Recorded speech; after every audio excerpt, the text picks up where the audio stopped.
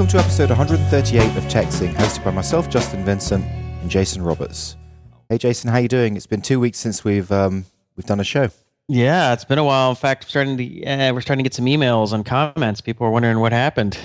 Well, it's nice to be missed. Yeah. So you had to fly out of the country for a week at last minute's notice, and that's the primary reason we had to take a break this past week. That's right, because my father died. That's right, and sorry about it. Sorry about that. We've talked about that already, so probably don't want to spend too much of the podcast. But so I found out, I guess last week. What was it? It was like Friday, and I found out on the Friday, and I found out just before a major presentation actually. So I was sitting there on the phone. And my boss came in to me just before the major presentation and said, "What are you doing? How come you're here?" And I just said, "Oh, my dad's died." And he was like, "Oh no, that is just awful." So he's just instantly kind of was cool about it. And then I got flights, flew out to Ireland, and basically spent the week there. Obviously didn't do a podcast because I was too cut up and wouldn't have been able to string two sentences together. Right. How are you feeling now? Yeah, I'm feeling better about it. I mean, it's obviously not a great thing to happen. But I'm feeling better about it. I've reflected on it, and I think I've processed the core things that I needed to process. And you haven't been close to your dad for a long time, right? Yeah, I mean, we used to be closer, but we kind of haven't spoken. I guess we spoke about maybe once every 3 months or once every 2 months. I'd give him a call. He would never call me. I would call him. Right. That's actually more than I spoke with my dad. I think my dad passed away about 12 years ago, and I think we probably only talked like once every, well, at least when I was an adult, living, away from, I grew up in Atlanta. When I was in California or in Chicago, I mean, I don't think we talked more than once or twice a year. Right, yeah. Well, I'd go back for Christmas or something, and I'd see him once or twice for Christmas, and that's about it. That can happen with a lot of kids, especially if you don't have like that close a relationship with your dad. But the thing about my dad was he kind of gradually got worse and worse as time went on. I mean, he was an alcoholic, right? Right. So he was, I'd say during the last 30 years, he's gradually got worse. So he would, like 30 years ago, he would have been like a couple of hours a day in the pub, and then another 10 years, he'd have been 4 hours a day. And then at the end, he was like 8 hours a day. And then he was just then gone too far where he couldn't even go into the pub kind of thing. He was just drinking at home, like by the end of it. Right, and he pretty much destroyed his body because he died young. He was what, 65? You said 64. Oh my God, that is so young to die from. I mean, what was the actual? Well, basically, specific cause. The specific cause was he screwed up his liver. There was something on his liver, and somehow he had a lot of fluid within his system, and his lungs. He had too much fluid, and he couldn't breathe, and basically he drowned. Yeah, I think. My dad had issues with that because my dad had heart problems, and he, as a result of some of his heart problems, I think he ended up having fluid in his lungs, and that was an issue, the last year or two before he died. I think when you start having organ failure, like your liver stops functioning or your kidney stop functioning, it's like these other organs start failing too, or they stop functioning very well, and you have all these kind of complications. The thing about my dad is it's difficult to process for me. It's hard to think about it because he was such a strange man. Like, he was a larger-than-life character. Like, when he was young, he was incredibly good-looking. He was, he sort of, what I've realized? The closest persons that I could mirror him with is Jim Morrison. That's the kind of guy he was. Right. So he was just this kind of guy who was just very good-looking, very outrageous, and kind of larger-than-life. Super hard partying. Yeah, just absolutely loved to party, and he could have been a famous guy, but he was right there in the set. I mean, he was hanging out with the characters of the day. Like, he was friends with a guy called Murray Head, who was a pretty famous musician, and Cat Stevens, and all these guys. And but the thing is, I think he was just too much into partying to actually try, and do any work. Yeah, you gotta hit that balance. Yeah. But he was a good photographer. I collected some things from his house, and the house was in awful state. That's another story. But I picked up some of the work that he'd done maybe 30 years ago, and it like what he used to specialize in is doing photography for for products, for magazines. So like he'd take pictures of watches and shoes and maybe food and things like that. And it was really technically excellent photography. Like you can tell that he really knew his stuff at that. Right. Yeah. Yeah, it's an interesting thing about when you look back at your parents, and it's like, you see their flaws, right? I mean, once you become an adult, you start to understand their flaws, and but then you also understand their strengths. Yeah. And it's like you can get a little perspective on it. Although I notice the older I get, the more perspective I can get on it. It's hard to get a lot of perspective on it. I think when you're in your 20s, you're still a little too close. Yes. To being a kid. It's like once you're, I mean, I'm sure even when I'm older than I am now, I'll look back and go, I really understand, because now I'm the age they were. But, now the age at 40, I definitely think I understand, my father. Well, my father was he was what we would call in England like a ducker and a diver and a wheeler and a dealer. Like he was a kind of a white boy as well, right? What they call in America, a straight up hustler. Yeah, straight up hustler. I mean, I remember like when I was I don't know 12 or something. He'd done this photographic shoot. He did this job and he got paid £1,000, Irish pounds. And so we took it to the bank. He says, "Come on, son, we're going to go to the bank. We're going to deposit this." So we deposited it in the bank. And then the next day he said, "Come on, we're going to go and do something." So we went to that bank and we withdrew the 1,000, and that was the Bank of Ireland. And then we put that same 1,000 into the AIB, which is a different bank. And I'm like, okay, what's going on here? And the next day we came back and we took the same 1,000 out of that bank and put it into the Ulster Bank. So we moved this same 1,000 from the three banks. And I said, "Dad, why do we keep moving this same 1,000 in and out?" He said, "That's cash flow, son." How old were you at this? I was like 12 or something like that. So he was just trying to create an artificial cash flow going between all his different bank accounts by moving the same money in and out. And it was before, days of electronic banking. So none of those banks would know. But that would give you a little bit of an insight into the kind of hustler that he was. Right. Wow. Well, I'm sort of shocked me that you're actually willing to talk about this on the show. I wasn't expecting this. You kind of threw me off there at the beginning. So, okay. But I think it's interesting. I mean, as long as you're comfortable talking about it. Yeah. Sure. I know it's the thing about podcasts, which is interesting. It's like, you and I are pretty open about everything, actually very open about it. But every once in a while, you're trying to figure out where the line is. Like what point am I going to not talk about certain things? I mean, I don't really have a line. Yeah. I'll talk about anything. I think you're slightly more cautious about some things than I am. You're probably less cautious about like Pluggio and the money and that it's making or not making or whatever. You're very transparent about that. But personal things, you're a little more cautious at times.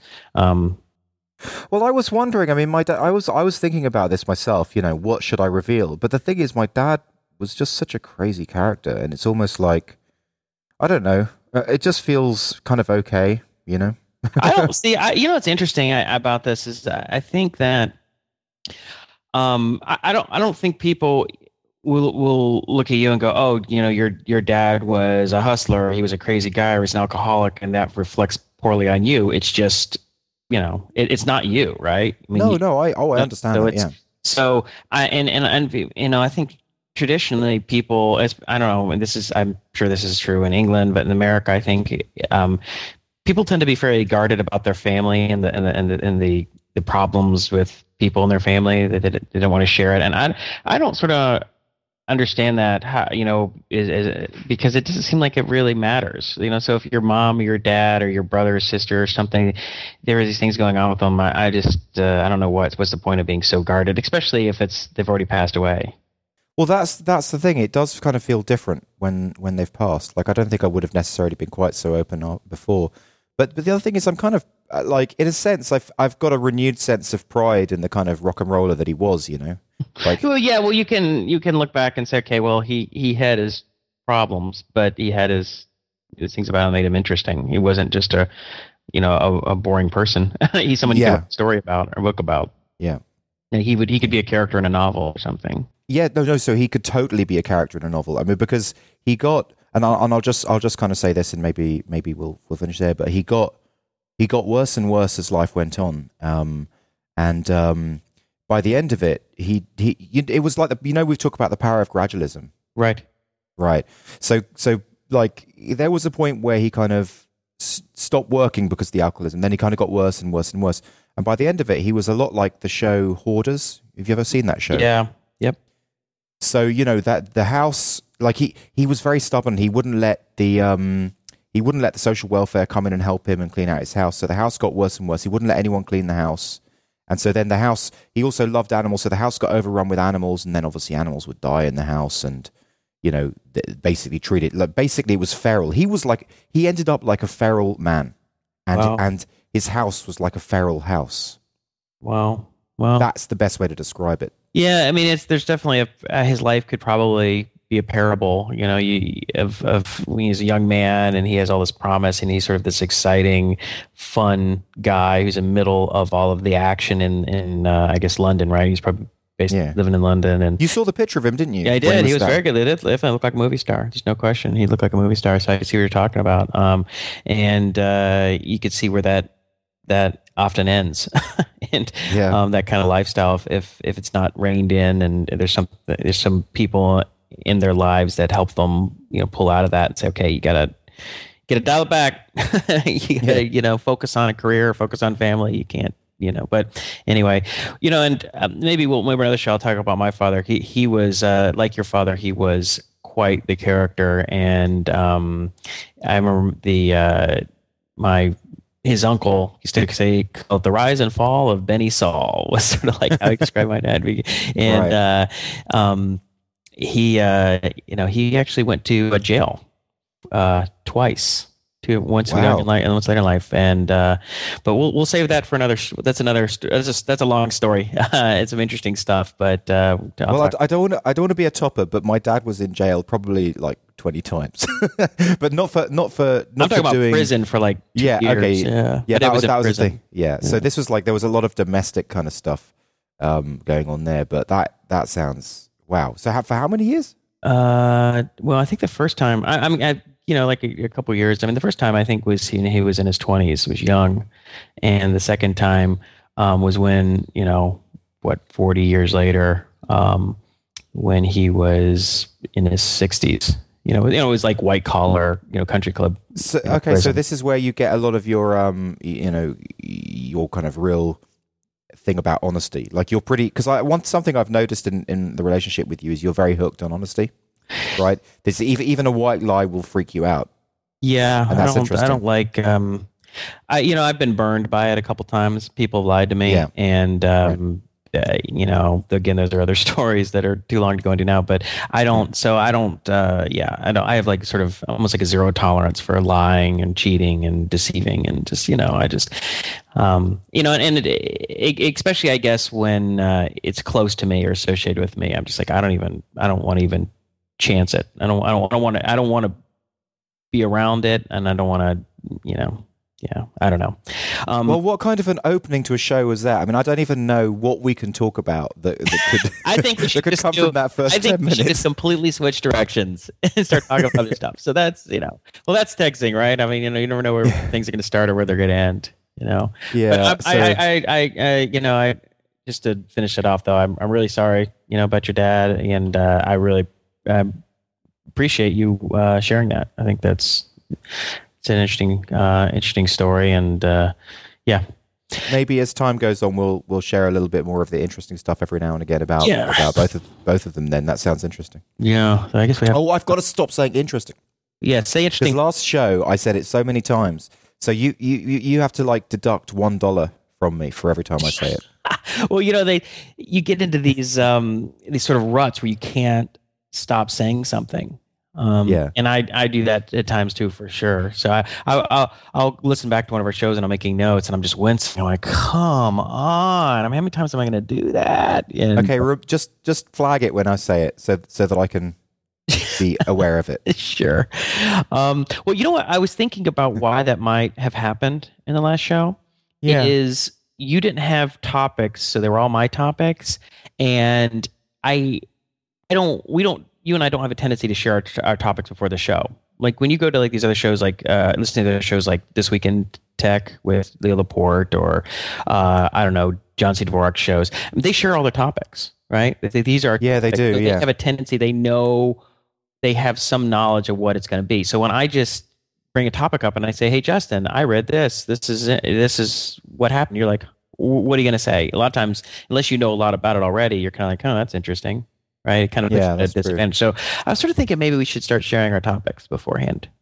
Huh. Well, we didn't do it this show. We did do this show, but that might make it a little easier to get into some of them because you'll give each other a chance to sort of get some background on it. Did you see that you were on the front page of Hacker News today via a blog post from Udi? Thanks to Udi, yeah. So I didn't notice until you emailed me. So first thing I do in the morning after, I guess just after showering and stuff, I sit down to eat my breakfast and I kind of check my email. And the first thing I see is that email from you and with a screenshot of Hacker News. So right now it's still hanging on there. It's at 21 points and at number 27. So unless it gets a couple more votes up, it might fall off. But as a result, Udi emailed me about the blog post. Yeah. And by the title of it's called "Creating Applications with Appignite." And in this post, Udi talks about his experience, like what he's trying to build and what Appignite does for it. And it was very positive. It was a very generous post. So, I very much appreciated it. And in this morning, he emailed me and says, he's like, yeah, we've only had about 1,000 people read it so far. And of that, only 95 people click through to Appignite. And I checked my signups, the database, and I said, well, I already have over 100 signups for the 95 click-throughs. So well, there you go. The conversion rate is greater than 100%. How's that even possible? I don't know. It's like I like that number. Well, people must be tweeting it, or someone must have tweeted it, and then there's links going directly to you. Yeah, there must be something like that. So either they've or they've signed themselves up, and maybe a friend up who's might be interested. I mean, who knows? Also great awesome of Udi to mention tech, saying thank you so much. Yeah, that was very that right up the top there. Well, that was actually what when I invited the first 5 beta testers, because there's 5 or 6 beta testers now. I think maybe 5.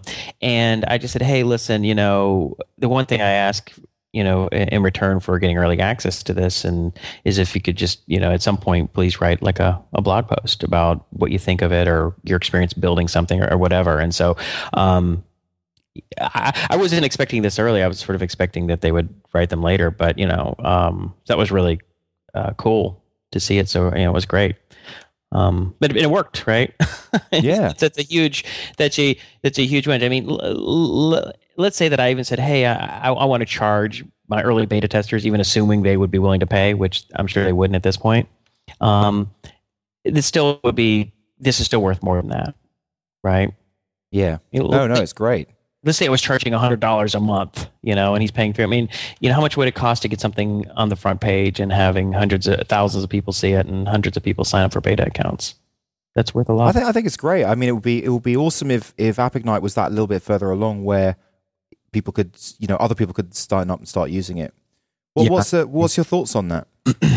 Well, yeah. So I just sent an email out to the beta testing group this morning. I was prompted by the post from Udi, just kind of asking people to check it out. And I as I told them, is that having been out of town for a couple of weeks, that really slowed things down. And then really having gotten behind in my consulting work.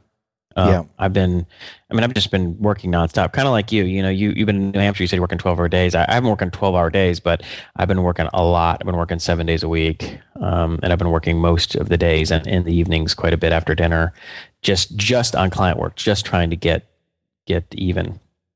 Well, it's great. I mean, it's good. It's the ATM run, right? So you're getting some cash in as well.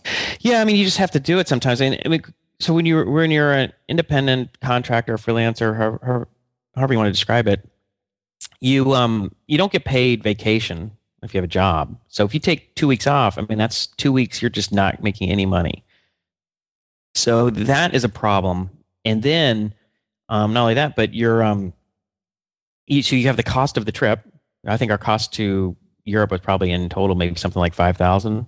Right. With babysitting and for the kids to stay here and flights and hotels and everything. I mean, it's expensive. So $5,000 minus 2 weeks of income, and then you get back, and then the world is still moving forward, right? I mean, my clients still need stuff done. I mean, nothing has happened with their projects in 2 weeks, so they're like, we need your help. We got to get going. Uber is, they have a lot of important stuff going on. In fact, while I was gone, Curtis, who's the director of engineering, had to work on the dispatch server, which is really my code base, because they need to roll it out because the old one was dying. The old dispatch server was falling over. So so I get back and I just have to jump into everything. It's kind of So did they roll it out? Yeah, they did. They rolled out the new dispatch server, and Curtis said it was just in time because the last one literally just fell over. I mean, it was dead. It just died. Wow. It just couldn't. It just had reached a point where it was end of life. And the new dispatch server, which is built on top of Node.js and Mongo, it's amazingly efficient. So it spikes at 1.8%. It's a great example of MVP. I mean, they basically built something out, they pushed something together fast, and they got it out, and they scaled, and then they just swapped it out just at the right time. Well, when Uber started, and I didn't really know this story, but I think Curtis, I think probably told me this, is that it started with Travis and a couple other guys who thought what we'll do is they'll buy a limo or buy a town car, do a timeshare thing with a town car. So all the system had to do was be able to coordinate between the 6 guys and through their mobile phones, their iPhones or whatever. So it didn't have to scale. It didn't have to do anything amazing, little PHP and MySQL and cron job, and that was it. It worked fine. But then that's like an Airbnb then. Yeah, it just starts out some kind of silly little thing. They had their own little problem where Airbnb started out where they wanted to rent out this airbed for a night and then it's hey, this actually kind of works. I wonder if we could do this at a little bigger scale. And then they kept thinking of it in bigger terms, and the code base just kind of grew from where it started. And then at a certain point, it was clear that it was just not going to scale very well. Now, it's funny that they had limos to share. What do you mean? Oh, well, they didn't have them. I think they were going to lease one or buy one and then share it or something. I don't know the full story. No, because I was just thinking because they were already successful enough and rich enough to have a few spare limos around. Well, these are all guys who are angel investors and stuff, right? These are all sort of San Francisco or Silicon Valley guys who've made it, and parking is a nightmare in San Francisco, and so having a car and having to park it is a pain. So if you just have a car that's driving around picking up and dropping people off, that's kind of a convenience, I guess. So I think that's where the idea sprung from, and then that's where the code base originated. So when Travis asked me to come in and help them out, and this was back in December, and I said, well, I think the solution here is Node.js. I mean, I had built these high-frequency trading apps, or systems, or even platforms, I guess you'd call them, and it was largely C++ and .NET or Java or whatever, and you didn't query a database every single time you had some information hit the system, right? It wasn't like you'd stick. Did you think? I mean, were you thinking C++ when they first spoke to you, or were you thinking Node.js? No, because when I knew it was web, and I had been reading about Node, and I was like, I mean, it didn't need to scale like a trading apps. I mean, it's not like every stock is going to have hundreds of updates per second, and you're going to be watching, hundreds, if not thousands, of stocks. So it didn't have to have that kind of scale.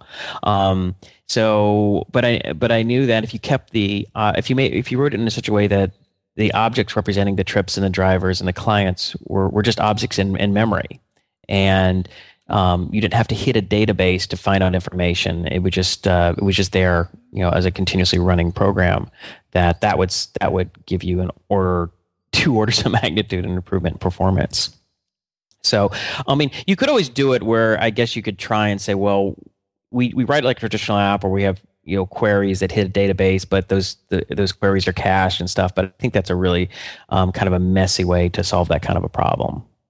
It's much. Well, and you wouldn't be running it at like a 0.1% server load. No, you probably wouldn't. I mean, I don't have a lot of experience with the using memcache and stuff, so I don't know how well that stuff works for something of that scale. But I don't think that's quite the right solution. I think you want to do what we ended up doing. And it was funny when I first brought up the idea of using Node.js. I mean, I had never used it. I had just been reading about it. But since I knew JavaScript really well, I just said, I think this sounds right. And Travis was pretty skeptical because he had come down. They'd rented a beach house for a week Marina Del Rey, which is down south of LA, and this is during Christmas break, and it was just a few, Jordan and Curtis, so it was like 2 or 3 of them were down there, and he's like, "Hey, come down for a day or two," which for me is just like a 45-minute drive. And so I came down for a day, spent the day there, and I was like, "All right, guys, I think we should do Node.js." And they're like, Travis was like, "What? What the hell's Node.js?" And Curtis had heard about Node.js, and he knew JavaScript pretty well, and he was intrigued by the idea, but he was more cautious than I was. He was a little like, concerned that it wasn't ready, and I said, I just think this is going to work, and this is how you do it. And we got the whiteboard out, diagramming. I said, I think this is how it's going to work. And Curtis was sort of because he and I went through the code base that for that day, all day, the old code base, the old dispatch server, and it was such a ball of mud that we were just like, this is, it's going to be so hard to work on. What we need to do is rewrite this in Node.js. And I know there's always that concern about the whole second system, which is that it never gets rewritten. It just never rolls out. The story about the Netscape code base. And things took longer than we imagined to get out. But when they did, the Uber dispatching system is just amazing. I mean, it doesn't seem to crash. It seems to work really well. And you can tell because all of the from the end users can tell, because now when they're smart, for the drivers and the clients, they open up to look at cars or request a car or whatever. I mean, it's like instantaneous response from the server. There's no lag. Yeah, so it's an amazing. Where it took like 4 or 5 seconds. Sometimes it's just like, it's almost like it's running it, like it's not even communicating with the server. So the experience is very much improved. And of course, the code base is because of the rewrite, it's really simple and clean. So our connection was really bad, and I've just moved. Actually, left the office and gone back to the hotel, and we're now going to continue the show from the hotel. So something that I wanted to talk to you about was mockups, and I've been I think for the last couple of years I've been going on about mockups and how cool they are, and how I just think that everyone, rather than building anything, should just mock as much up as possible first. In fact, in Startup Guild, people keep on sending me messages saying, "Hey, will you check out this new thing that I've released, this new thing that I built?" And in fact, I don't think I've seen anyone since the birth of Startup Guilds say, "Look, what do you think of this?" and then throw up some mockups. So they've already put in the hard work before they've actually mocked it up. So we've recently started mocking up AnyFu, and I think you're beginning to see the kind of power of that. Would I be right?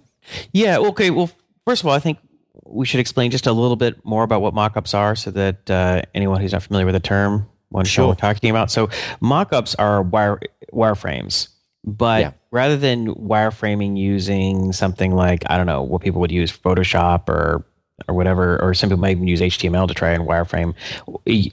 There are some tools out there, with Balsamiq being the most well-known and probably the best mock-upping wireframing program. Yeah, it's a great mockup tool, and I'll just kind of cut in there. So what Balsamiq Mockups has is it has all sorts of pre-built widgets that you drag onto the page. And so, for example, if you're looking for a pull-down combo, or you're looking for a webcam, or anything like that, it's already in the library, so you just drag it onto the page. Yeah, so like when you're doing list box and text boxes and labels and tab, and like a tab thing, it looks like it's hand drawn. And when we were screen sharing and doing it yesterday, you were doing it as fast as you could design anything. It was like you're having to, okay, I'm going to draw a box here. You would just pull it, grab it on, set the line width or whatever, set the font, drag it, and it was done. It was pretty much as fast as we were talking, as fast as we were thinking. I was creating the screens. It was like real time. Yeah, layout, real time design. So, I was actually thinking about that too yesterday. So when you called me yesterday so we could work together on mocking up the whole, I don't know what you call the user journey, where a client would contact an expert and try and set up a session, and the expert would respond and say, here's when I'm available, and these are how many hours you need to, reserve, and then the whole back and forth. And we'd kind of talked about it, but it was obviously complicated because there's a lot of back and forths, and some of it would be some of the communication would be via email, or at least the notifications, and some of it would be through the website. And we went through and just bang, bang, bang, knocked it out. And I don't know how many we did, 10 or 12 screens? Yeah, about that. In like, what, an hour and a half, maybe? Yeah, so you just said you were thinking about it. Well, I just thought it was great. I thought it was really good because it really helped us think through the process because it was sort of vague. Yeah. I mean, there's a lot of parts of this that are just in my head, like I just get it. I understand kind of what a profile should look like and how you search and how the system should work in general. Like it just is sort of, to me, a lot of it just seems kind of obvious how it should work. But how the user journeys are going to work and make it so that it's as simple as possible between the client and the expert. I wasn't really sure how we were going to do that, and I understood. And I understood from the beginning that was going to be critically important because we have to make this whole process really seamless. Otherwise, if it's painful, people aren't going to do it. And I responded to a comment on the I guess it was on the texting blog about the 3 problems that we need to solve with AnyFu. The 3 core problems, and one being discovery. So you have to be able to discover and identify an expert, the correct expert, easily. Mm-hmm. The second is you have to have trust. So we have to solve the problem of trust. Like, how can I trust that this expert is going to be available and really help me, and it's going to be worth the money that I'm going to have to pay them? And 3, it has to be frictionless. I mean, it has to be really clean and simple and fast. It can't be this convoluted process. So I was a little concerned about that last part, the convoluted process when it came to payments. And so when we went through we had that work session yesterday and we mocked up those pages, that really came together for us. I was really impressed. I was also, by the way, beyond this mocking up, I was really impressed with how well we worked together. Well, we've done it before. I mean, what do you mean in the sense that we just worked together and we weren't arguing and stuff was just happening? Yeah, well, the disagreements were like they were more like brainstorming disagreements. Like, I don't know, we should call it this, we should call it that. I probably should move this over here, or maybe that should be a separate screen. I mean, we both had ideas and strong ideas, but we were both malleable in a sense. When one of us said, "Okay, that's not going to work for this reason," it was a quick like, "Yeah, you're right. That doesn't make sense." It was like It just worked. I was always concerned about that because we'll disagree at stuff on the show, and I'm like, well, how's that going to work? When we're designing stuff. But I think, I don't know. I was really happy because we not only did the mockups come out and make complete sense, and I thought they really work, but our process for creating was fast and efficient and fun. So the impression I have is I don't think there's any one thing that either of us would basically lie down on a sword for. Right, there's nothing that we would totally say, I'm gonna actually shoot you if I don't get it my way. Right. But some of the stuff we kind of feel strongly about, and then the other person just feels like a little less strongly. So it does seem to work that way. Yeah, I think. Yeah, I mean, well, what do you think of the mockups as how they came out? I thought they were really good, and I think that because I remember when we first started, I said, look, I'd really like to mock up everything before we start doing stuff, and you were like, well, I don't know, I don't think we should mock up everything. There's just no point. But I'm just hoping that you can see that from going through that process, that stuff starts to surface, and you can, you just get more done. Stuff starts to surface. Yeah, no, I guess I'm a convert. That was good process. I agree. I would have to be a convert on that. It was so quick. I mean, if it had taken a lot of time, I might have been more resistant. Right. But the fact that it was so fast, and then it helped us to solve a lot of problems early. We really could walk through and go, okay, so the user's we're gonna say this to the client, and then he's gonna need to get this information across, and then wait a minute, how's the exit? We just thought through it instead of jumping ahead and creating data structures and models and writing a bunch of forms. And the other thing is, we although we didn't get the wording exactly right, we got the sentiment of the wording right. So there were certain points where we were talking about whether the user was going to top up their account or not. And we were saying, in the messaging, should we say that they've paid or should we say that they've topped up? And we realized, actually, the sentiment would be better to say that they've topped up because we don't want them to feel like they've spent the money at this stage because they haven't. They're going to have another chance to approve. And it was just kind of dealing with all of those little intricate things. Yeah, we got and I think it was important, too. The mockups allowed us to start thinking about that stuff early because the wording helped us understand the process a little bit. Like, what are we really trying to communicate? And sometimes that communication defined like whether some of the information that we're trying to capture is on that screen or on another screen. Yeah, exactly. And I think that would be great if we could get a chance to go through the other mock-ups in a similar format, even though it's screens that we already know. that we kind of already have our head wrapped around, just in case, even the profile page or whatever, just kind of talk it through and brainstorm it. Yeah, well, I don't think any of them are quite there yet. I mean, I think because it's much better if you and I just work on this together as I solve the process. I mean, it's just we can just get it sorted out way quicker. I mean, if you want to take a shot at some stuff by yourself, that's fine. But then we just kind of go back and change it. But this really helped us get all our ideas together at the same time. Yeah, because originally you asked me to go off and do mockups, and I was producing them. You remember? Well, the reason I did is because we just couldn't find any time to work together. Well, I'm like, right, just go do them. Because we're not. I mean, if we can never find time to work together, then we're not going to make any progress. The only way I can make progress is if somehow you do it on yourself. But I also found that it's like, well, see, the problem with that is that it's so early that we're sort of forming the idea. Right. Yeah. It's just very much in the formation of like, what are we trying to do? What is this? What should this process be? What should the experience be? And if you go off and create 20 mockups and there's a lot of things that I'm seeing that I think you might have missed, or I think you're expressing quite the wrong way, then you might have done a lot of work that was unnecessary because, you didn't get that input from me, and then either I have to come back and say, hey, all this is wrong, which I don't like doing that because I don't want to offend you, and then of course you waste a lot of time. It's more painful, This, by the way, is probably one of my favorite things to do, and it's something that I want AnyFu to exist for. This basically one-on-one screen sharing and mocking up at the same time, mocking up as you go along, as fast as you can think. It's just fun. It's just fun. It's great. You sort through problems, and it's also really, really high value. This is something that I would love to put myself on AnyFu for and charge a truckload of money. A premium rate. Well, yeah, I mean, it is high value. I think that's when your expertise is not just being able to mock up; it's being able to have an appreciation for user experience and how a process should work, I guess. Oh, thank you. That was cool. I was really that was fun. I'm excited. So I want to finish up the remaining screens we have to do and jump on the other ones. I mean, hopefully we'll get maybe a little time this weekend to do that. Okay, so just changing subjects. So Rory Walker gave us a shout out. Gave us some link love. So we've got a few link loves that we haven't actually mentioned. Cool. So Rory Walker, he says, hey guys, I'm saving the new episode for my long journey tomorrow. I'm from Jamaica. I'm traveling from Montego Bay to Kingston tomorrow. I added your tech podcast link to my blog, rorywalker.com. Would love to get a shout out on the show. Well, here's that shout out. Oh, he's currently working. Rory. Yeah, thank you. He's currently working on Vacay Tracker. Now let me just look at the domain for this. VACAYTRACKER.com. Vacay Tracker. So what does it do? That's good. All of a sudden, this has turned into a la critique. Vacay Tracker, how we help you. Make your employees happy.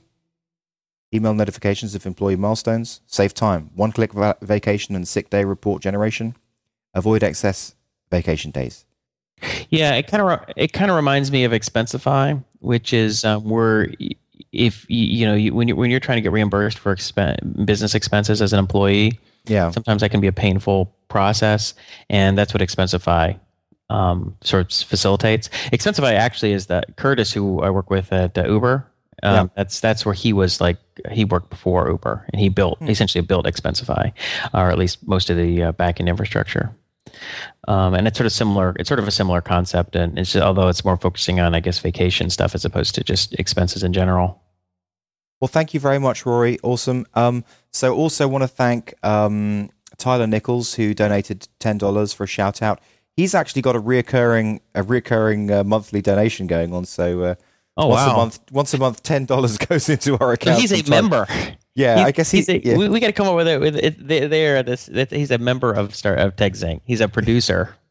I guess he's a producer or a premium subscriber or something. I don't know. But anyway, we got to come up with something. Yeah. Tyler, thank you so much for that. So then also, Andros Pataki basically has sent me now 2 awesome emails talking about marketing Pluggio, and the last one he sent is just really, really good. Just basically links of people who I should be speaking to, strategies that I should take, and I'm just going to follow that up. So thank you very much, Andres. Let's see if we've got anyone else. Well, Corey, let's see, where's my notes here? Did the Birdy? Talk about that. Well, okay, so the Birdy is, I guess, it's good. Thebirdy.com. I'm going to bring it up so I can see it again. It's essentially a site where you can track where your personal expenses went. So like you can say, okay, well, I spent $10 on this and $30 on that and $40 on this. And then it has like a calendar display, and you can just sort of track, exactly where all your money went. And you can look at a graph and look by day. And so he had asked that we do a little mini critique on it. So you want to do a little mini critique? Yeah, I'm looking at it, and I'm glad to say I'm impressed. I just love the simplicity of it. It like the key messaging up the top, make better money decisions with the Birdy, a simple personal finance tracker you'll actually use every day. So I like the little graphic of it showing it. I mean, that would, at least if I was in the mind to kind of get into this, that would definitely intrigue me, and I would be registering. There's a big green register for free button.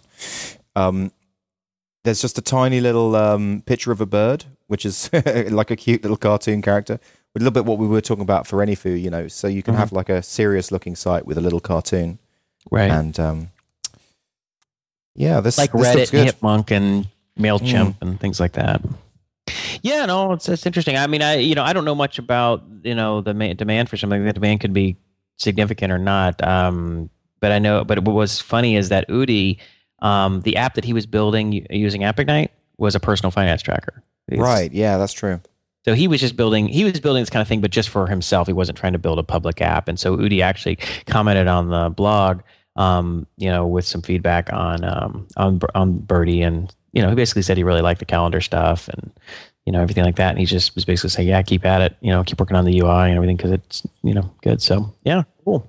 Okay, my one thought is that the microtext on the left hand side of the page there, it's very wordy. If he could somehow do something that was a font size bigger or 2 font sizes bigger, closer to the second font size just after the title, so that you could just get it was just easier to focus in.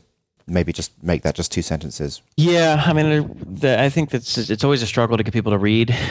People don't tend to read a lot, so you got to make your copy really tight and short because their eyes are just going to glaze over it. I think I would agree. You'd probably, if you can say the same thing in like half the words, you should do it. Same thing in half the words and twice the font size. Right, because people don't read on the web. They just kind of, their eyes glance over. They look at pictures. Their eyes just kind of scan over everything, and then they just move on. So if you make them read 2 or 3 sentences rather than just having like 5 words explain it, then you're probably going to lose a lot of people. So that's probably true. Thanks a lot for that. Just see quickly if there was anyone else. What do we have going on here? Brad Robinson, as requested, sending a reminder about Showcase Lane. Yeah, so he was Brad Robinson. He put he's got I guess texting up on Showcase Lane. Oh, okay. So he's done the link love. Advertisement, right? Okay, fantastic. So his is more of just a link. He's actually has an ad. Like a blank. So if you look at Showcase Lane, we look on the right hand side. We actually have us on the right hand of popular sites that are hot right now. Okay, awesome. So that's showcaselane.com. Thank you very much, Brad, for that.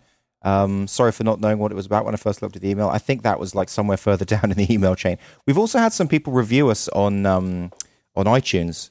Oh, have we? Yeah, we have. I'm not looking at them right now, but I know that some people had mentioned that. Let me just say one thing about Showcase Lane. This looks actually very cool. So essentially what it is that if you want to put your site up and get feedback on it. So he says that the sort of I don't know, not the tagline, but the explanation is a new way to show off your site, get great feedback, browse for inspiration, and build your own visual bookmark gallery.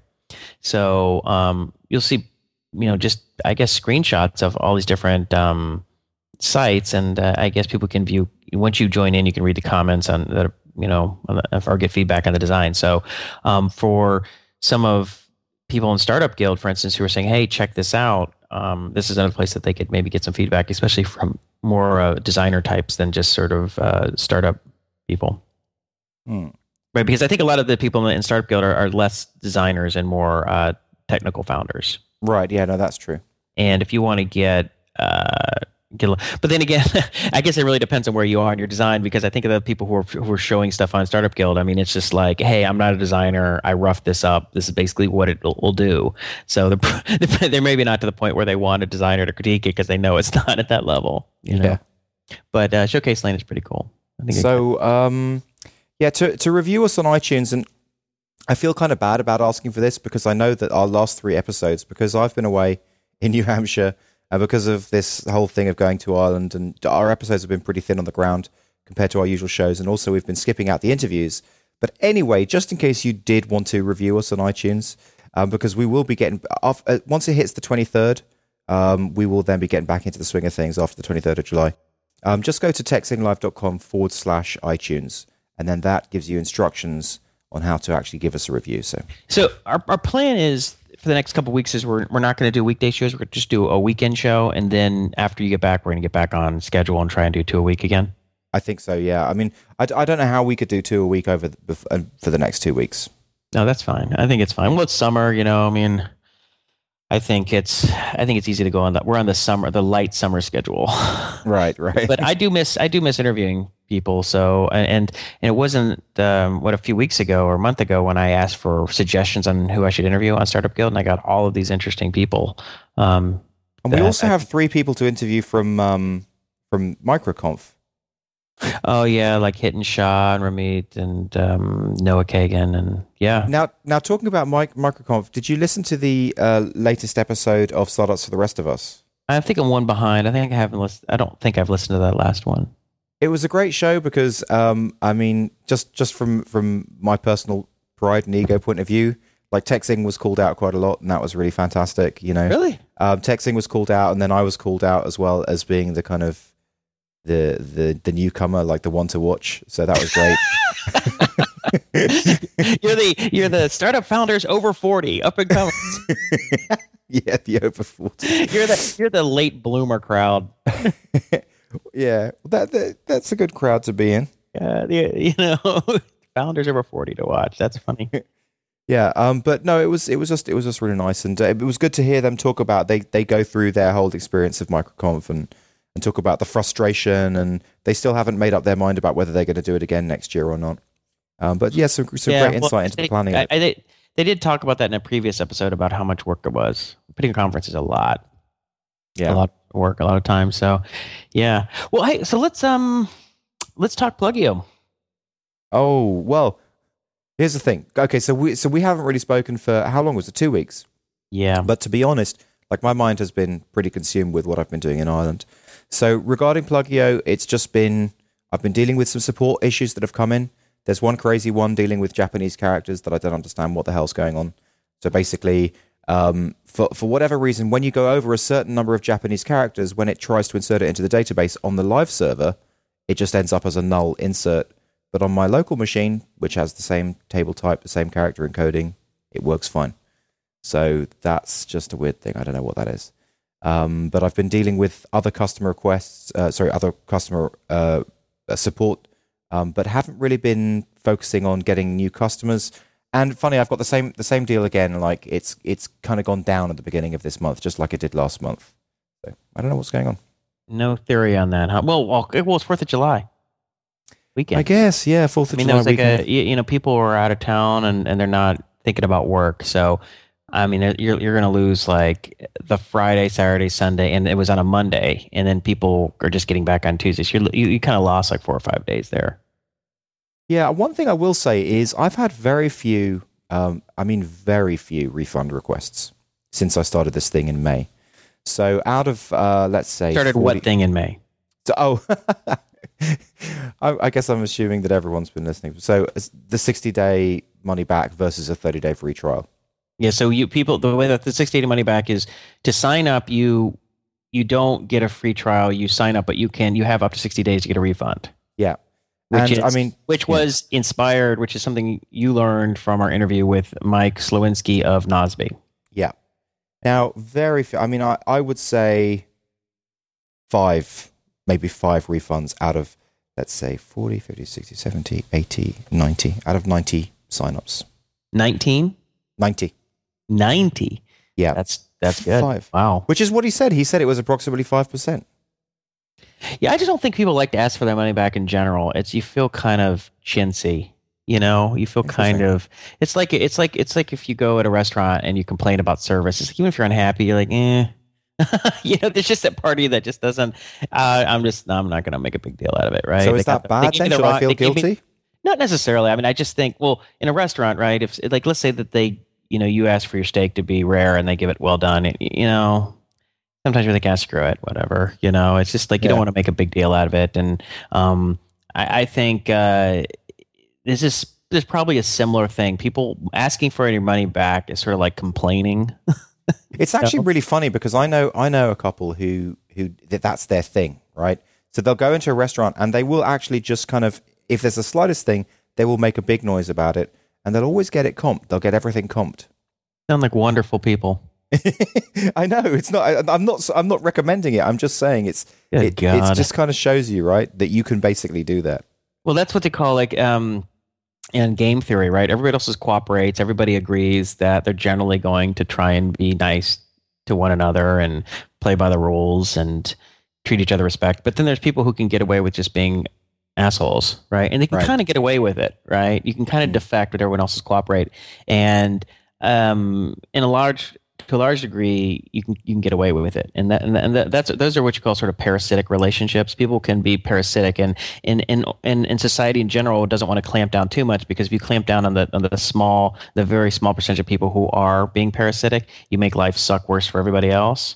It's kind of like so it's like the overreaction to the fear of terrorism, right? So everybody's getting patted down, and everybody in their internet traffic sniffed and all this stuff because there's a few people in some caves in Afghanistan who might want to do something, and so it makes life everything sucks, worse because of that.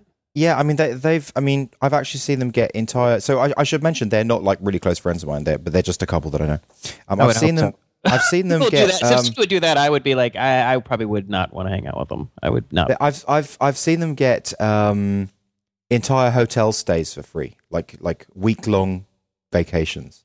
Yeah, I don't like them already. I'll have to introduce you to them. I mean, I see them maybe once every 4 years, kind of thing.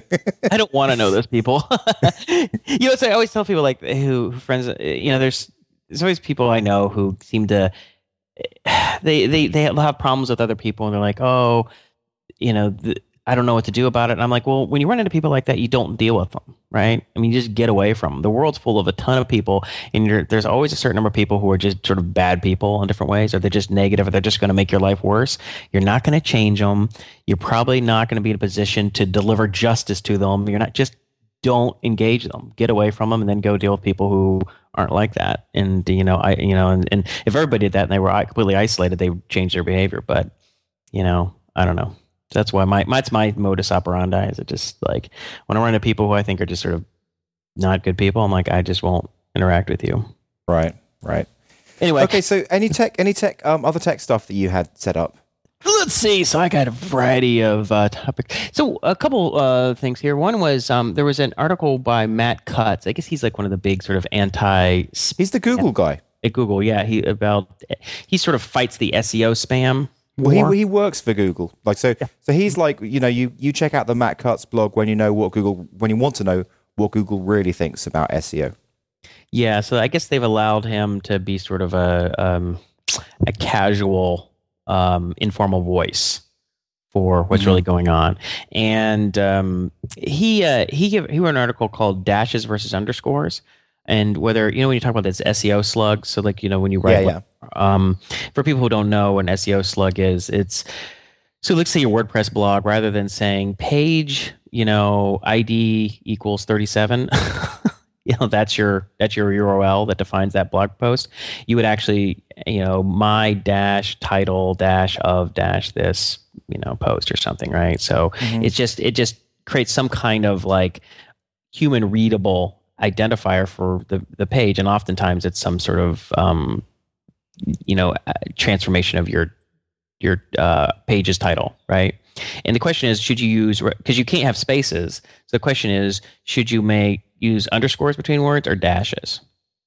And you'll go on different sites and you'll see, some will be one way and some will be the other. And he says that should be dashes because a lot of times, like in underscores can be parts of words, especially when you look like error messages or constants that are defined for certain programming languages. So I would have thought it should be dashes just because they look nicer. They do look nicer. I think they look nicer too. So I was happy to hear that because that's kind of what I was leaning towards anyway for my stuff. But underscores tend to be parts of actual words or identified. But does it actually make any difference to the search rankings whether it's dashes or underscores? Yeah, it does. It helps. Interesting. Yeah, I think it helps. Oh, I said interesting twice. Say it two more. You didn't catch me. Oh well. Okay. Next thing. So one thing we were talking about for AnyFu was finding getting a logo designed. And get ready for some flames. Well, whatever. Yeah, go on. It's like I'm not telling anybody else they should do this. This is what we're. Yeah, go on. So I want to I want to get a decent logo designed. But the question is, how do you get a logo designed? And do you just try and get the designer who's going to be your web, designer do the logo? But I'm kind of a believer that you want to get specialists if you can for things like that. So if you go to knee operation, you don't go to your normal, general practitioner. You go to a guy who specializes in knee reconstruction, right? Mm-hmm. And I think same thing with logo. There are designers who specialize in logo, and you go to their website, and they'll have a portfolio of 50 or 100 really nice logos that they've designed for major clients and or major brands, and they become specialists. They're really good at it. They really understand the logo process. It's not like, I've designed a handful of logos when I've needed to. It's like I don't think that's what you want. I think you're going to get a much better logo. And I was a little worried though that it was going to cost a fortune. But I've sort of discovered. I went and I was searching on the web, and there's one guy who I think would be amazing. I think his name's let's see here. I have it right here. It's David Airy. He wrote a book on logo design, and he would be pretty expensive. He would be at least like $5,000. But he's the shit. I think he's awesome. But there were a lot of others that looked like they would still be very good, and it seemed like we might be able to get something done between maybe 1,000 and 1,500, on the low end. That sounds all right. Which is not bad. Maybe we have to spend a couple thousand at most, but I think we could get away with somewhere between 500 to 1,000 a piece and get a really nice logo designed. If we can get it on the lower end, then maybe that's. It's so far away from lean startup though. It's funny how you kind of have this tendency to drift away from the lean startup. Well, I've never been a huge fan of it. I'm not a member of that cult, and to be honest with you, I mean I know everybody else is, but I think it can work in a lot of ways. I think if you're testing your idea and getting some research, but I think it's overdone. It's kind of like test-driven development stuff. Like things get so people overcorrect, and everything's. But it's pretty proven. I mean, it's pretty proven way to make money. To basically, it's that whole thing of that I just heard Derek Sivers talking about it on Andrew Warner's podcast. So basically, the parable of basically. New universities being built, or what do you call them? You call them a college, right? New college universities being built in the US, and in the middle of it, they have this grass, and they have this debate. Okay, where should we put the path on this grass? And one professor comes and says, "Well, look, let's not decide now. Let's just have the university for a year and see where people walk, and wherever it's most worn, that's where we should put the path." And that's kind of what the whole lean startup's about, right? So I don't know if that's such a bad thing. That doesn't prove anything. An anecdote like that doesn't prove anything. It's really hard to prove it. You can just say it makes sense. You can make an argument for it, and you can say people have had success, and you can show failures of people who've invested a huge amount of time building something and not understanding the market. But there are a lot of examples, I think, of things where they didn't throw something out there in 2 weeks. I mean, I don't know. Let's take a look. I just pull some of the hat, like Stack Overflow, right? I mean, they worked on that for a few months. They had to kind of get the user experience right before they opened it up. Okay, but Stack Overflow is so different. It's obviously a funded kind of thing, right? It wasn't funded. Well, it was funded by them. I mean, they had a significantally deep pockets to get going with that. Okay, no, I mean, it really wasn't. I mean, it was Jeff Atwood was building on his own. He had to save money. He was just working on his own. I mean, he wasn't rich. He had a blog that made him some money. It was just like, you living off Pluggio and kind of working on something at your time. And they worked on that for a few months before they released it. I mean, they talked about it and stuff, but they had an idea of how it should work. He and Joel talked about, like, this is how we think you build a community, and this is how we think the user experience. They didn't just build something a weekend and release it. Hey, guys, what's everybody think? Because everybody thought it looks like crap. Nobody cares. It really depends, because a lot of times whether something's going to work depends on what the user experience is. It's not just because here's this other thing that it sort of goes against, right? It's like the idea of like, is it the idea or is it the execution, right? And it's kind of both, because something that you roll out there in a week or two is executed like crap, right? It's just going to be, it's just, and it may, the idea may be right, but or may have real potential, but you've executed it so poorly or in such a limited way that nobody really gets it or can really use it, really experience it the way that you are imagining. And so then you get this feedback that nobody cares, and you think, well, the idea was just bad. Well, it turns out the idea wasn't bad. It's just like, well, you did, a half-assed version. So if George, well, that's why you iterate. That's why you iterate. So then in a week's time, you've iterated and then you've turned something from that was released in a month in a half-assed way to 3 months. It's executed in a really good way. I mean, I get that. I mean, I know that's the story, right? But what happens a lot of time is that you release this piece of crap, right? Nobody cares, and you don't get any positive feedback for a month or two because it's still crappy because you only have so much time to work on it, and you're like, I guess nobody cares. And I think that's the risk. I mean, I think, right, a lot of people will fail on the other side where they work on something for years and they don't release it and they don't get any feedback and it fails. And that's probably a more dangerous error than releasing something too early. And I know that's why they suggest doing that, is because it's just a lower risk, right? Like, so if you have something that's a cool idea, you spend 2 weeks on it, you release it, nobody cares, you iterate on it for another week, 4 weeks is still not very good. Nobody. Well, you know what that makes me think is, like, it's even more kind of reason that mockups are great, because before you start building anything, you do your mockups and you iterate by showing it to people. So you go through a number of iterations even before you've built anything. Yeah, and so and that's true. So I think Jason Fried had it right when he talked about 37 signals. Is don't release half a product, not a half-assed product.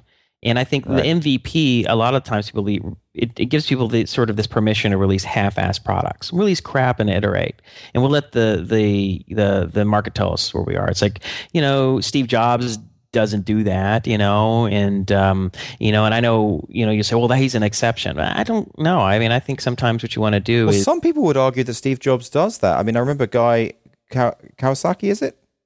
Mm-hmm. Is that his name? Yeah. Isn't that one of the things he said? I mean, Apple would always release stuff that they're embarrassed about. That's, in fact, if they weren't embarrassed about it, then they wouldn't release it. No, he says it, but not about Apple. He calls it that "don't worry, be crappy." But they'll release products that might not have everything done, but what they do have is pretty polished. I mean, what is released is pretty done, and that's kind of what Jason Fried has said of 37 signals, which I think is right. Which is, you release something that has a crappy design and the user experience kind of blows, and nobody really gets it. They're like this, and then you're just going to misinterpret the feedback as just thinking the idea is. The market is wrong, and it turns out that the user experience or the product experience sucks. Well, so you would be following that like 100%, because what then we would be taking that Apple approach 100%, because what we're doing is we're getting an extremely polished logo for 1,500, and we're putting that on our app, and then that's like one small part, but it's very, very polished, and our design is going to be very, very polished, but our product isn't going to be the fully rounded product. Yeah, well, what I want is the design, the user experience to be beautiful, and maybe it won't do everything. Like you were talking about, like, well, we got to do the user experience where someone, it's not that they look for an expert and then they contact them about setting up a session, but they do a search like, I need help, can someone respond? I'm like, that's later, if ever, right? Job posting, is it? Do you mean? Yeah, I mean, that might even be that's not even at the core. I mean, put that off. And like you had a couple different ideas. I'm like, let's later, right? It's not like I'm like, we need to build everything now, but the core experience of like finding an expert, interacting with them, getting an invoice paid, and writing a review, that has to be stellar. I mean, that has to be beautiful and simple and clean, and people have to look at it and go, yes, this is how this needs to work. That's what we need, because here's the reason why I think it's important. Okay. I mean, I think the whole MVP stuff and how it's applied, it really depends on the product and the market. You can't, otherwise it's cargo cultism. Like, you always do MVP, or you always do this, or always do that. It's like, you don't always do anything. Just think about what you're trying to do, what makes sense with your resources, your market, your product, et cetera, and apply them intelligently. And for us, so what we're going to do is we're going to get into contact with a couple hundred experts, somewhere in that range, right? We're going to identify experts in different technical areas and try and get them to create profiles on AnyFu, right? Now, those people are going to be busy. They have other things going on. And if we show them a link to this half-ass, undesigned crap website, you know what they're going to do? Nothing. They're not going to engage with it because they're not going to care. They're like, this is someone's stupid weekend project. I got other stuff fish to fry. I don't have time for this crap. That's what's going to happen. And then you and I are going to send out 200 emails, and we're going to get like 7 profiles created, and then we're going to think, oh, now what do we do? See, this is where the podcast gets boring because I basically agree with you. So let's move on.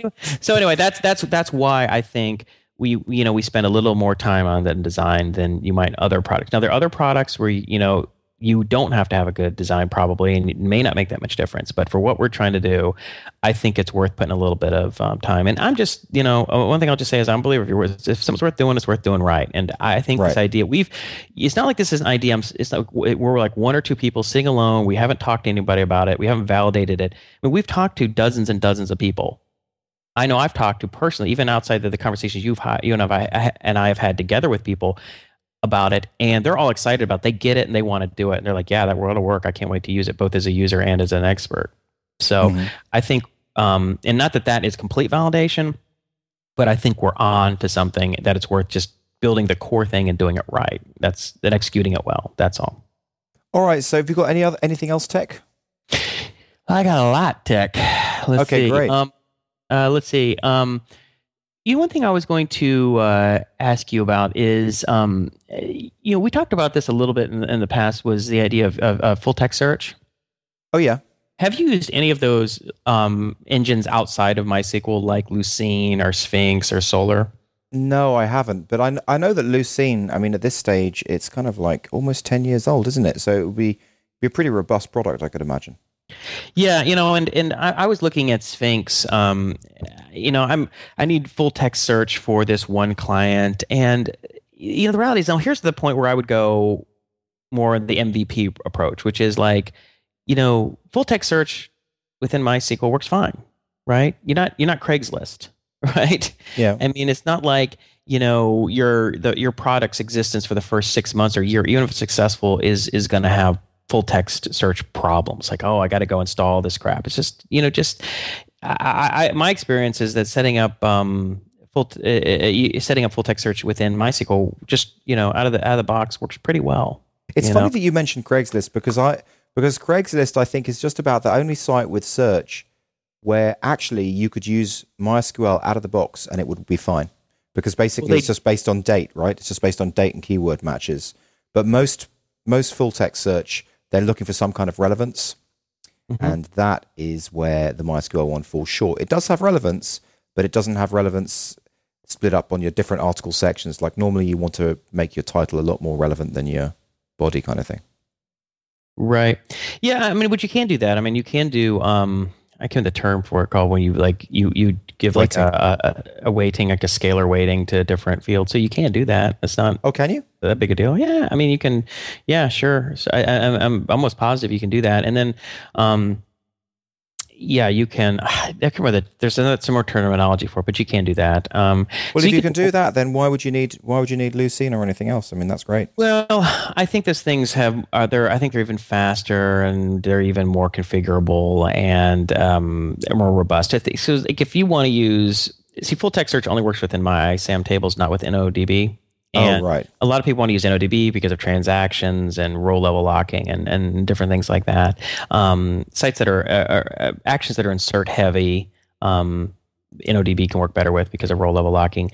But that said, again, I think for smaller, our newer sites, not for smaller sites, because all sites can become big, but when they start out, my ISAM will be fine. You don't have that problem. And, it's like people think, oh, this is a big deal. It's not. I mean, you can rewrite it, later if it becomes a big deal. But it's like, I was thinking it's like Sphinx and Solr and all that stuff looks really cool. But yet then you have to make sure that you have to get in and install it and configure it. It's just more work than. So what's your plan going to be for that client then? I'm just using the MySAM full text search, and I'm not going to, go nuts and use an external search engine until necessary, right? That's where I'm doing the MVP. We don't need it yet. You have 0 users. Why do we need this, industrial scale search engine. It's just kind of so. But it is nice to know that it's available, so that like, let's say this one client that I'm working with, let's say it's 6 months or a year and a half later, and it just starts taking off, and all of a sudden you have a ton of users, and it becomes an issue. It's like, well, okay, we'll migrate it to Sphinx or Solr. But they do look pretty cool if you get to that level, I think. So I thought that was kind of cool. Yeah, no, that is cool. Nice. See how I said that's cool rather than that's interesting? Yeah, cool. I like how you mix it up there. Have you heard of RingoJS? Nope. So RingoJS is another server-side JavaScript engine like Node. So Node is built on top of V8, which is the Google's JavaScript engine that was built for Chrome. Yeah. RingoJS, I guess, is built on top of the the Mozilla JavaScript engine, whatever. Spider Monkey, Trace Monkey. They always rename it. It's like I always get mixed up because then like the engine for Safari is like Squirrelfish. I don't know. So anyway, the interesting thing about RingoJS, I think there's a couple posts that came up about it on Hacker News, and that the memory footprint, it actually works a little better. And it scales better with in certain ways.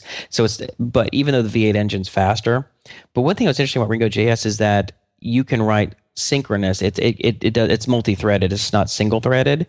So you can write your JavaScript like you would be writing your standard say PHP page, right? You don't have to worry about everything being non-blocking. So like if you're serving up a page in PHP and you hit the database, I mean, you're blocking, right? That request is blocking. Nothing else can happen on that. And if it's a single-threaded engine, then every client is blocked. Well, this one client is pulling something from a database. So in Node.js, you have to write everything asynchronously and do a callback. So like, hey, pull something out of this database, give me a callback and let me know when it's done, and then I'll continue doing something, right? Isn't that better, though? Well, it creates it. I think it works better in certain instances. So, for instance, the stuff that we did with Uber, I mean, it was great, but it is much more complicated. It's harder to program asynchronous code. It's harder to follow the flow of logic and to get all your bases covered. I mean, it's not like things you look at the page and you just kind of walk down linearly on your code, and this happens, loop, if then, it's like the control flow is pretty obvious. But isn't that why it scales? Because it's asynchronous. Well, you can make things scale asynchronously or synchronously. So, multi-threaded code can work great. It's just harder to code well, and it's harder to it's harder to write multi-threaded code. Let's put it that way. Right. It's just harder to do because it's easy for things to blow up. You have memory corruptions and all kind of problems. I got to admit, I'm fairly hungry on this diet you've got me on.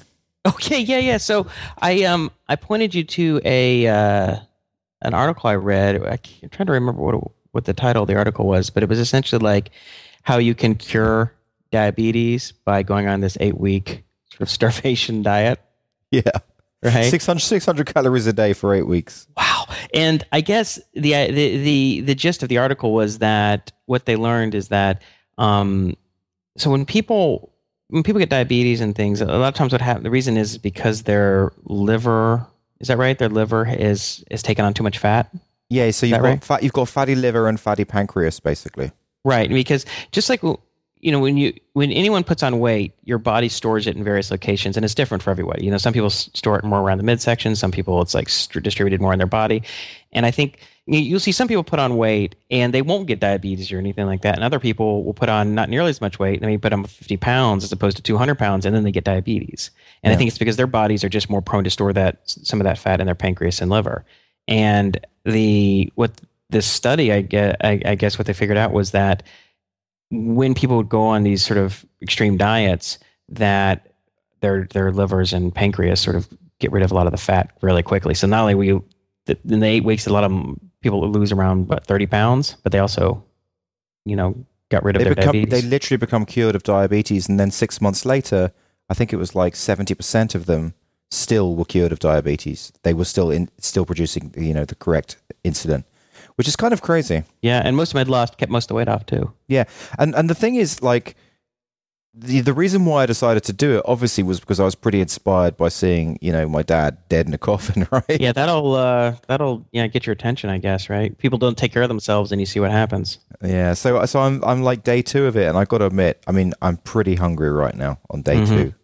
Yeah, but it's that it was from the article. They weren't exactly very specific. What they said was that the people who were on the diet were drinking 3 shakes a day, but that the shakes were providing most of the kind of core nutrition that they needed, like the vitamins and minerals, and that then they were eating as many kind of non-starchy vegetables as they wanted, like lettuce and cucumber and broccoli, that kind of stuff.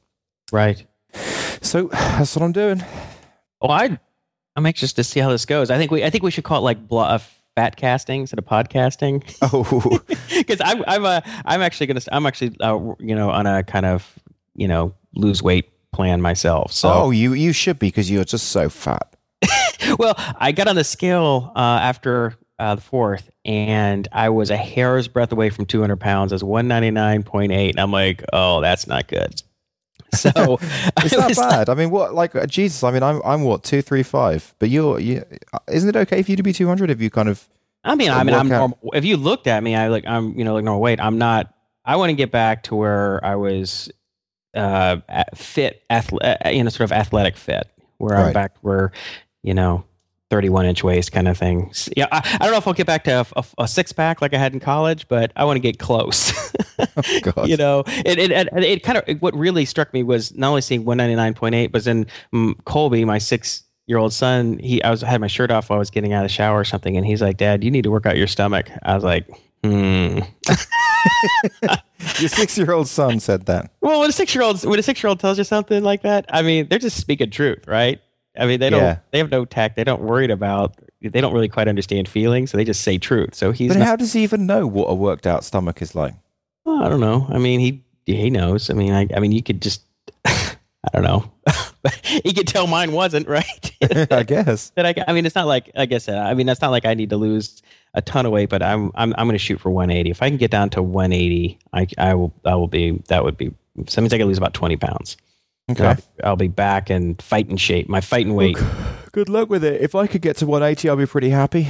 So I'm going to shoot. So my goal is to lose between a 1.5 and 2 pounds a week. So let's see if next week, if I get down to say about 197, 196 and a half. That's my goal. So see if I make it.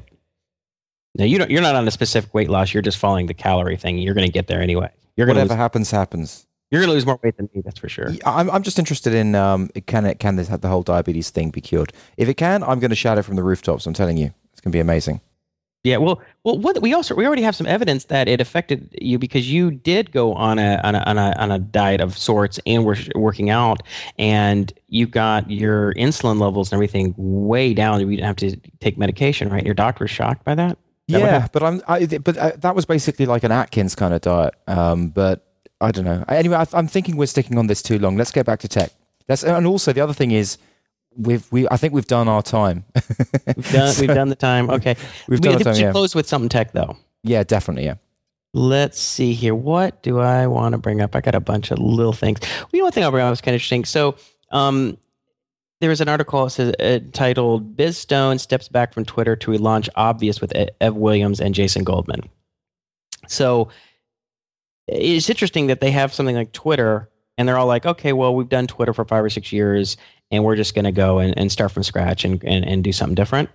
Whereas like, you don't see Mark Zuckerberg going, I've had enough Facebook. Yeah. Or you didn't see, Bill Gates after 5 years of Microsoft say, I'm going to go start something small. And it's kind of interesting that you see that, because also Kevin Rose did the same thing. He walked away from Dig, and he's, just wants to start this. I guess he raised a little bit of money, and they're going to have this like 6-person sort of incubator where they're just going to create cool new stuff, which is exactly what they're doing here. Yeah. Now I'm trying to think of how I can say that without saying that I would. That is that is intriguing. It makes me think. And I guess what it makes me think is that there are different types of entrepreneurs in the world. There's the kind of hedgehogs and the foxes, and I think these guys are foxes, and that's it. They want to explain that analogy again, because I always forget what you mean by that. Okay, a hedgehog is someone who knows one thing and does one thing really well, right? Okay. So a hedgehog basically has this one defense mechanism. This is how it survives. It curls up into a little ball, and it's very difficult to eat a hedgehog because you're going to get a spike in the face. And that's basically its whole strategy: curl up into a little ball, right? Okay. Whereas a fox, to survive, has loads of tactics. It'll kind of dart under the bushes, and it'll hide, and it'll squirrel away food, and do all sorts of things to survive. And so basically, those are the two different kind of entrepreneurial types, I think. And Bill Gates is a hedgehog, and these guys are obviously foxes. So I think that's good. And I think I'm probably more, both yourself and myself are a little bit more like foxes. We like doing lots of things. Yeah, I have a feeling even if I had a success after a certain number of years, I might want to start something new. I think you're right. I think some entrepreneurs are maybe more comfortable building a larger company. I mean, assuming they become successful, that they can adapt, not only adapt and do a decent job of it, but actually just enjoy it, their role. They have hundreds or thousands of people like Sergey and Larry and Sergey. They didn't step down that they're still running Google. I mean, they didn't go, we're going to start something new. But it's a very different experience. I don't know if it would be as fun, managing those hundreds of thousands or 20,000 people or whatever, as it is just when you're like 10 people with whiteboards. I think that may be more fun. Yeah, I mean, if you're the kind of person, like if you want to be a general and you have an army that you command, I imagine there's a certain amount of fun in that. And there's also being like part of a commando team. You have 10 super highly trained, talented people, and you can do amazing things with these 10, 5 or 10 or 20 people. And it probably comes down to just personal preference and what you're happy doing. I mean, I remember we talked to Kevin O'Connor from Find the Best. Yeah. And we asked him why he stepped down from DoubleClick. And he said that, when you get to that size, you just spend all your time meeting with like accountants and lawyers and media. And you're not really doing product development and you're doing the fun stuff anymore. But I don't know, and I guess it can be different in every case because, Steve Jobs, it sounds like he spent a lot of time, he did have his hands on the product development. So I don't know. I mean, maybe it comes down to how you architect your position within the company. I mean, I think certain CEOs might have a situation where they have other people who do spend a lot of time speaking to the media and doing things like that, so they don't have to, and they can spend more time on the product. Or they have really good COOs who are kind of like the drill sergeants of the company, and they're the ones who deal with lots of the people issues and lots of the management issues, so that they're a little insulated from that. I don't know. I guess it depends. If I was one of those guys like Biz Stone and Twitter was out there, and I had the ability to put my hands on billions of dollars, I don't know whether they've got that ability now, but let's just say that I did. Mm-hmm. I kind of think that I probably wouldn't even stay in tech anymore. I just think my life would take on a completely different meaning. What do you mean? What would you do? I think I would just start focusing on just philanthropy. 100%. If you made a lot of money, you would just focus on giving it away. I would focus on not giving it away, but focus on building systems and businesses that could create more money for those philanthropic efforts. I mean, I think that's what I would do. I would try and do something like that. Yeah, I don't know. It's kind of interesting because I guess Bill Gates did that eventually, but that's exactly what he did. Yeah, but a lot of these guys will wait till later in their life to do that. They want to build more in the building phase, and then later on they spend their time giving it away. Of course, I don't know Warren Buffett. I mean, he's old. He's still mostly in the building phase, although he's essentially already allocated his wealth after he dies to Bill Gates Foundation. So to Bill Gates Foundation.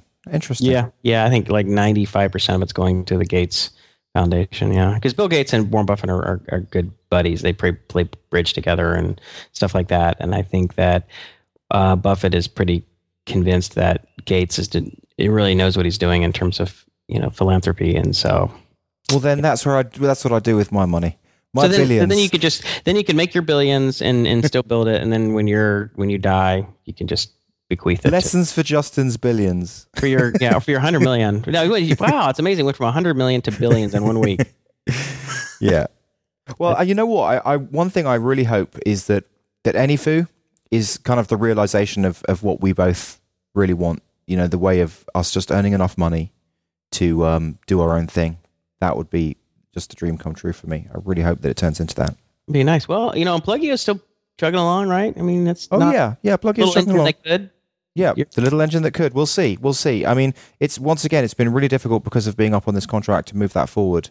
But hopefully after the 23rd, I can get back into it. And then, the other thing is there's a 99.9% chance that I will be moving to Ireland. Wow, 99.9. It's very, very high percentage. Yeah, very high percentage. Just because of going back there, meeting all my friends, and I kind of miss it. And I think it'd be nice. And I've got like a secret little thought of Ireland could be an interesting place to take some of this tech startup knowledge that we've why would it make a difference? It's all sort of virtual anyway. Like most of our listeners, startup people. It is all virtual, but Ireland is like, I just feel like of anywhere, if that knowledge was brought to Ireland, that could make a difference. Well, how is it not there if it's on the web now? I mean, how is it like, say, less there than it says is in, say, Pasadena, California? It's like you said about Startup Guild. Like you need someone to kind of shepherd it, to make it happen. Well, how would you shepherd? What would you do? Oh, we were supposed to be ending the show. Now you've brought me down this. I mean, you just say this kind of vague things, and I'm like, these hand wavy things. I'm going to go to Ireland. I'm going to bring startup news to Ireland. I'm just going to go to Ireland and work, and I just have like a bubbling idea in the back of my mind. So you're going to host a monthly meetup at a pub in Ireland. Is that what you're talking about? Yeah, that's it.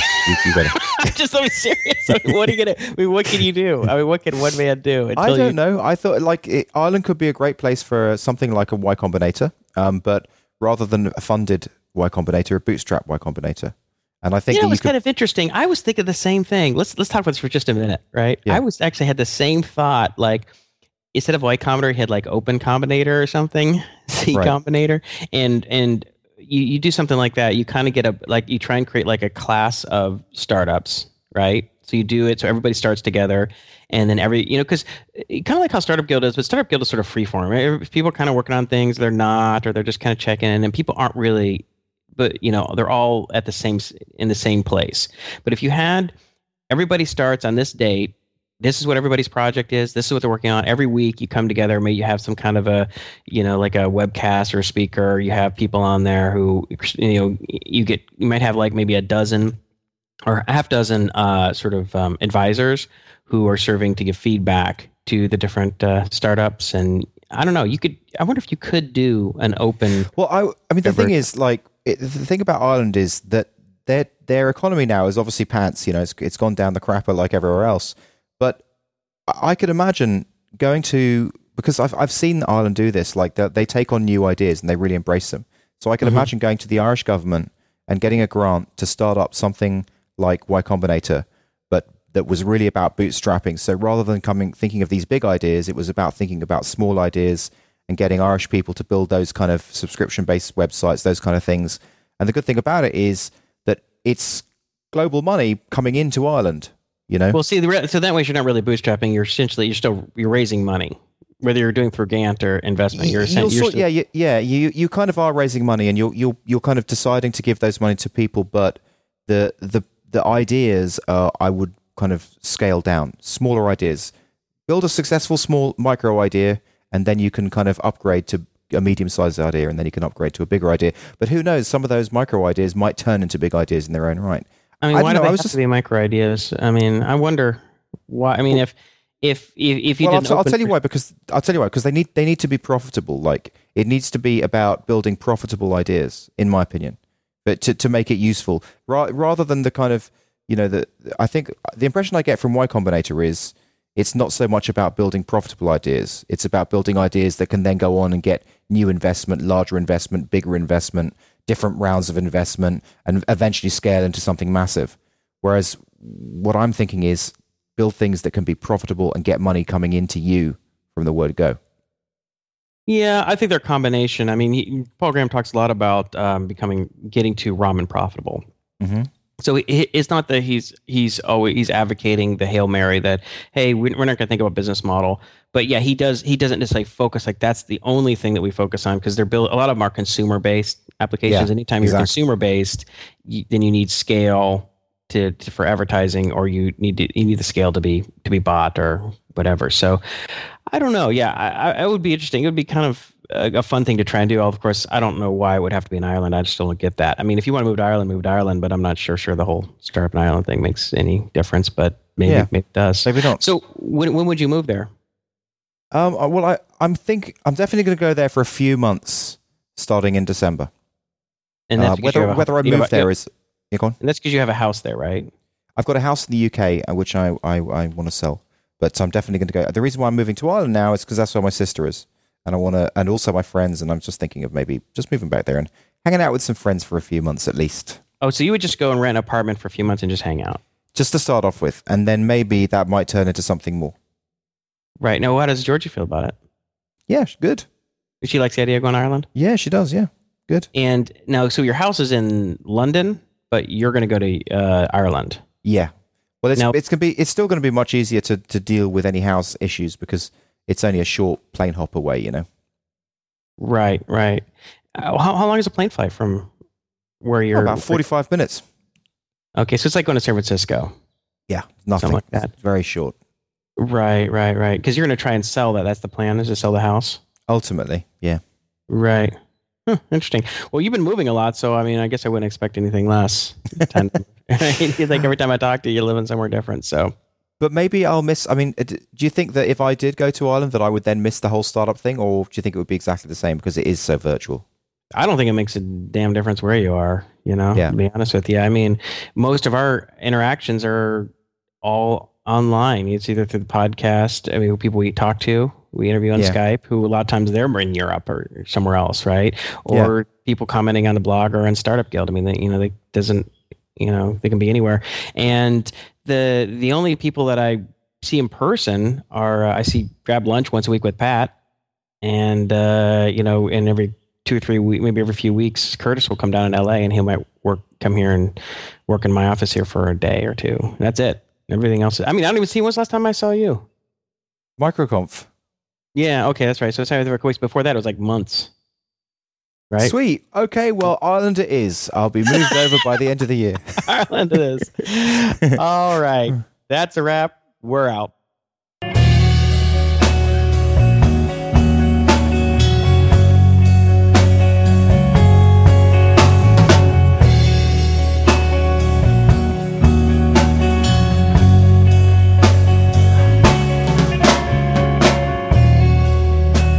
I wanna be the son of a man,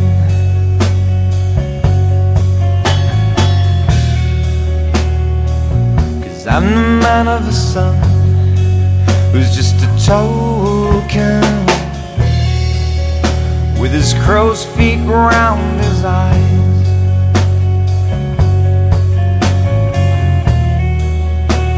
His clock's right twice a day, because it's broken.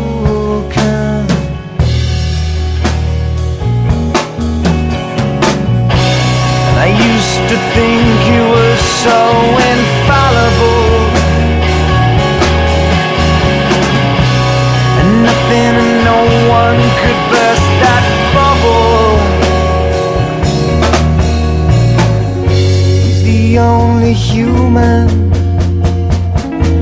whom I've known.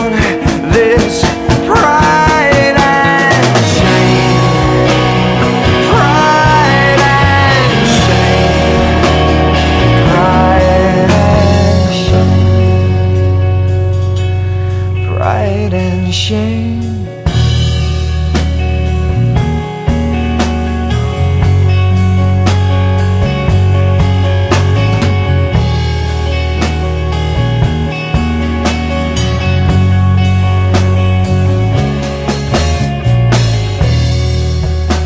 Remember when I was 10,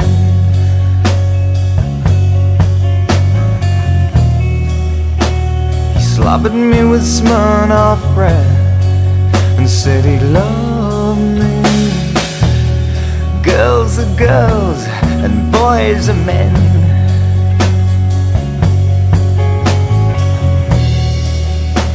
They fuck you and they own your soul then. That's what he told me.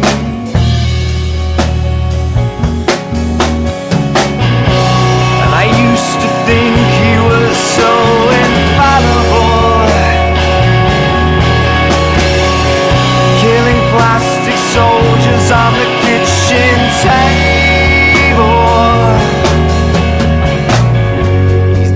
only human for whom I've known this pride and shame. Pride and shame.